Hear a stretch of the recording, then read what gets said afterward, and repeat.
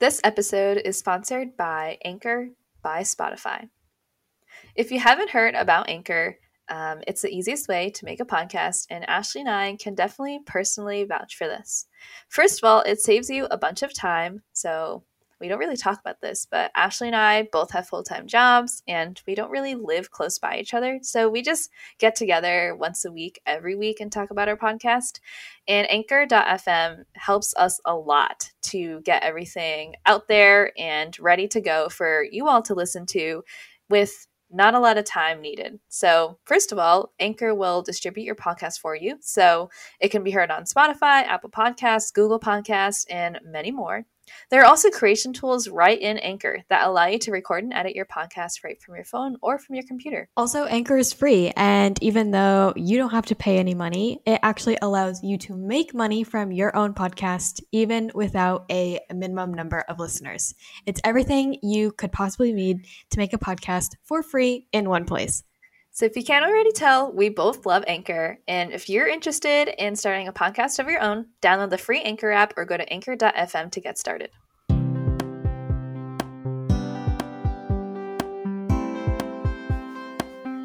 Hi, listeners, and welcome to Above the Wing, a podcast to bring together all aspects of the aviation community, including engineers, journalists, mechanics, pilots, and even casual hobbyists. I'm your co-host, Kim. And I'm your co-host, Ashley. We'll talk about all things aviation, from current events to new products and airplanes, to industry trends and everything in between. Looking at our first in the news article this week, at a meeting in Montreal, the International Civil Aviation Organization has pledged to support an aspirational net zero aviation goal by 2050. The plan is seen as a compromise by many and was accepted by the 193 countries who are members of the ICAO. When the world came together in Paris in 2015 to agree on a long-term plan to tackle climate change, two industries were actually missing: aviation and shipping. The airline industry contributes about 2.5% of global carbon emissions, but scientists believe it has a much higher impact on climate change than this figure suggests. Moving on to our second headline, Firefly's successful rocket launch over the weekend helps fill a big gap in the market, says their CEO. On October 1st, 2022, Firefly launched their rocket into space, and it was a private venture called Firefly Aerospace.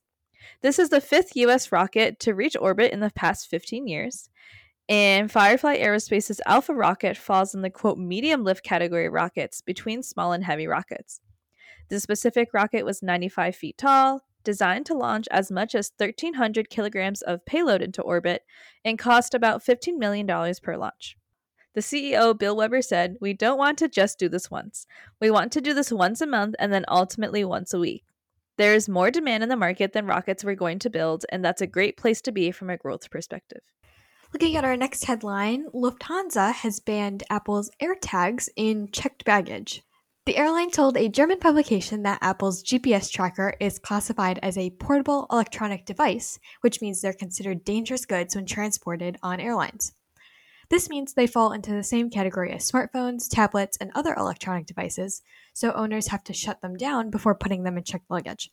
This involves removing the battery completely, even though the AirTag isn't using a rechargeable unit, as it's the case of smartphones. Moving on to our last headline, the first fully electric passenger plane takes flight. Alice, built by Aviation Aircraft, took off from Washington State's Grant County International Airport. It traveled at 3,500 feet for 8 minutes. Alice can last up to 2 hours per charge and can hit a top cruise speed of 287 miles per hour. The aviation spokeswoman said, quote, "It will use the proof of concept as we move ahead with development and plan to enter into our flight test program in 2025 with prototypes of the production aircraft." Moving on to the bulk of our episode this week, we figured it would be cool to sort of look into oxygen options in airplane cabins, and we're going to compare how they differ between, your standard big airliner or larger, business or private jets compared to smaller airplanes in the GA world. Kim, do you want to talk us through what it looks like in the airline world? Yes. So a key difference between the big airlines and General Aviation, for example, is that the big aircraft are flying at much higher altitudes. So they need cabin pressurization. But at the GA level, it's kind of an up and coming thing because GA aircraft aren't flying as high. So commercial airline cabin pressurization has been in existence for a while now because it was kind of like a necessity. Um, and because of that, the mechanics of how it works is definitely different. So to understand where the air comes from and all that stuff, we'll have to boil it down to the basic stages of an airplane turbine engine. There's intake, compression, combustion, and exhaust. Some air is bled off the engine to pressurize the cabin. And then the air undergoes a bunch of cooling stages. It's humidified, and then it's combined with air that's already in the cabin. And then it gets sent, to the cabin for the passengers and the crew to breathe. Airplanes contain a valve to control how much air flows into the cabin. So it's not just like a tube, like a random tube where just air just goes wherever it wants to go and then somehow gets to the cabin. And usually the airplanes, they'll control how open or closed the valves are. So when the valve is open, the valve is releasing excess air to lower the pressure in the cabin. And when the valve is more closed, it keeps existing air in the aircraft to maintain the cabin pressure. So this is necessary because as you fly higher and higher, the air pressure gets lower and lower, which means it's less dense and there's less oxygen, and that can lead to hypoxia, which is pretty bad. If people experience hypoxia for long periods of time, it can impair your brain function and other organs in your body. So it's really necessary to avoid this. And that's why, cabin pressurization has been around for commercial airlines for a while. So when Ashley brought this up, I was like, oh, I didn't know this was like like a topic of conversation in the GA world, because in my head I was like, obviously every airplane has cabin pressurization, but that's really not the case. Like that was kind of ignorant of me, to be completely honest. Yeah, you're absolutely right, Kim. It is sort of an up and coming thing as civil airplanes and airplanes in the GA world evolve and are able to, as an aircraft reach new heights, as they say, and get higher. The pilots and passengers need to be fit to get up to that flight level as well. So that sort of entered the case for portable oxygen.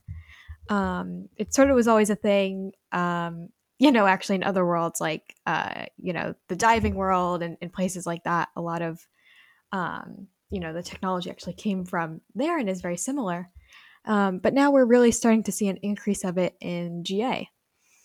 The FAA has some guidelines around it, so around supplemental oxygen. So for example, you cannot operate a civil aircraft at cabin pressure altitudes above 12,500 feet and up to 14,000 feet unless the minimum flight crew is provided with and is using their supplemental oxygen. At cabin pressure altitudes above 15,000 feet, each occupant of the aircraft must at least be provided with oxygen.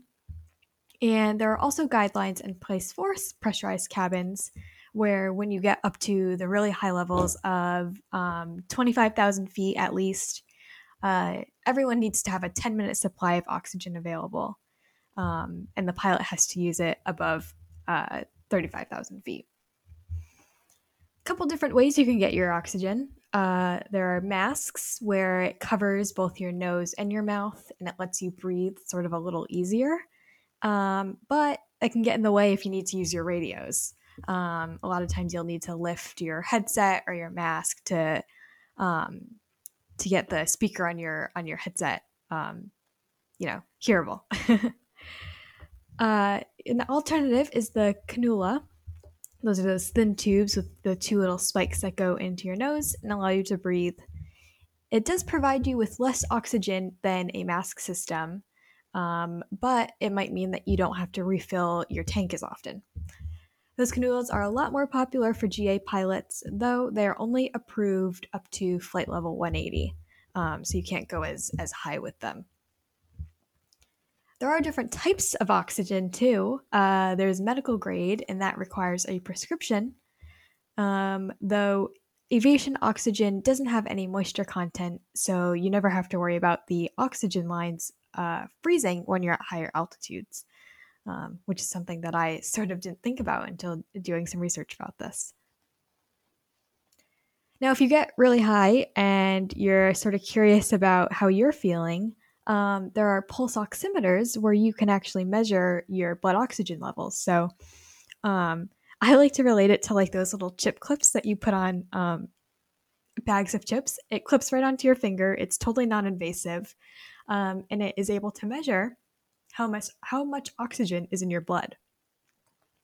We're also seeing some of the big watch companies like Apple Watch, the smartwatches, are actually coming out with blood oxygen level sensors built into their watches. So that's another way you can measure if you're a smartwatch wearer. One of the latest technologies that is sort of coming out at the forefront of this industry is actually getting supplemental oxygen integrated into your panel of your avionics. So, a lot of the manufacturers who are starting to make these supplemental oxygen systems are coming out with 1 in 6 place systems that go right into your instrument panel and allow you to monitor your oxygen levels. Some of the really fancy ones also give you the ability to, switch on and off your oxygen, um, and some cool stuff like that. So it's definitely, I wouldn't say that it's in the height of its popularity yet. I think we're still getting there, but it's sort of cool to start to follow, this industry at its beginning phases, um, and the increase in pilots that are starting to need them as uh, our airplanes get more advanced. Yeah, for sure. And listening to you talk about, why we need it and all the different methods to deliver the oxygen and how to check for your blood oxygen, I feel like it's interesting because it feels like an intersection of some unlikely fields, if that makes sense. Like, Yeah. I never thought, I mean, it makes sense in a way because we have to make sure our pilots are healthy, right? Hmm. Um, so it's like an intersection of like health devices where, Right. the oxygen display panel, the smartwatches, and the oximeters and all that stuff is intersecting with aviation. Like, I never expected that.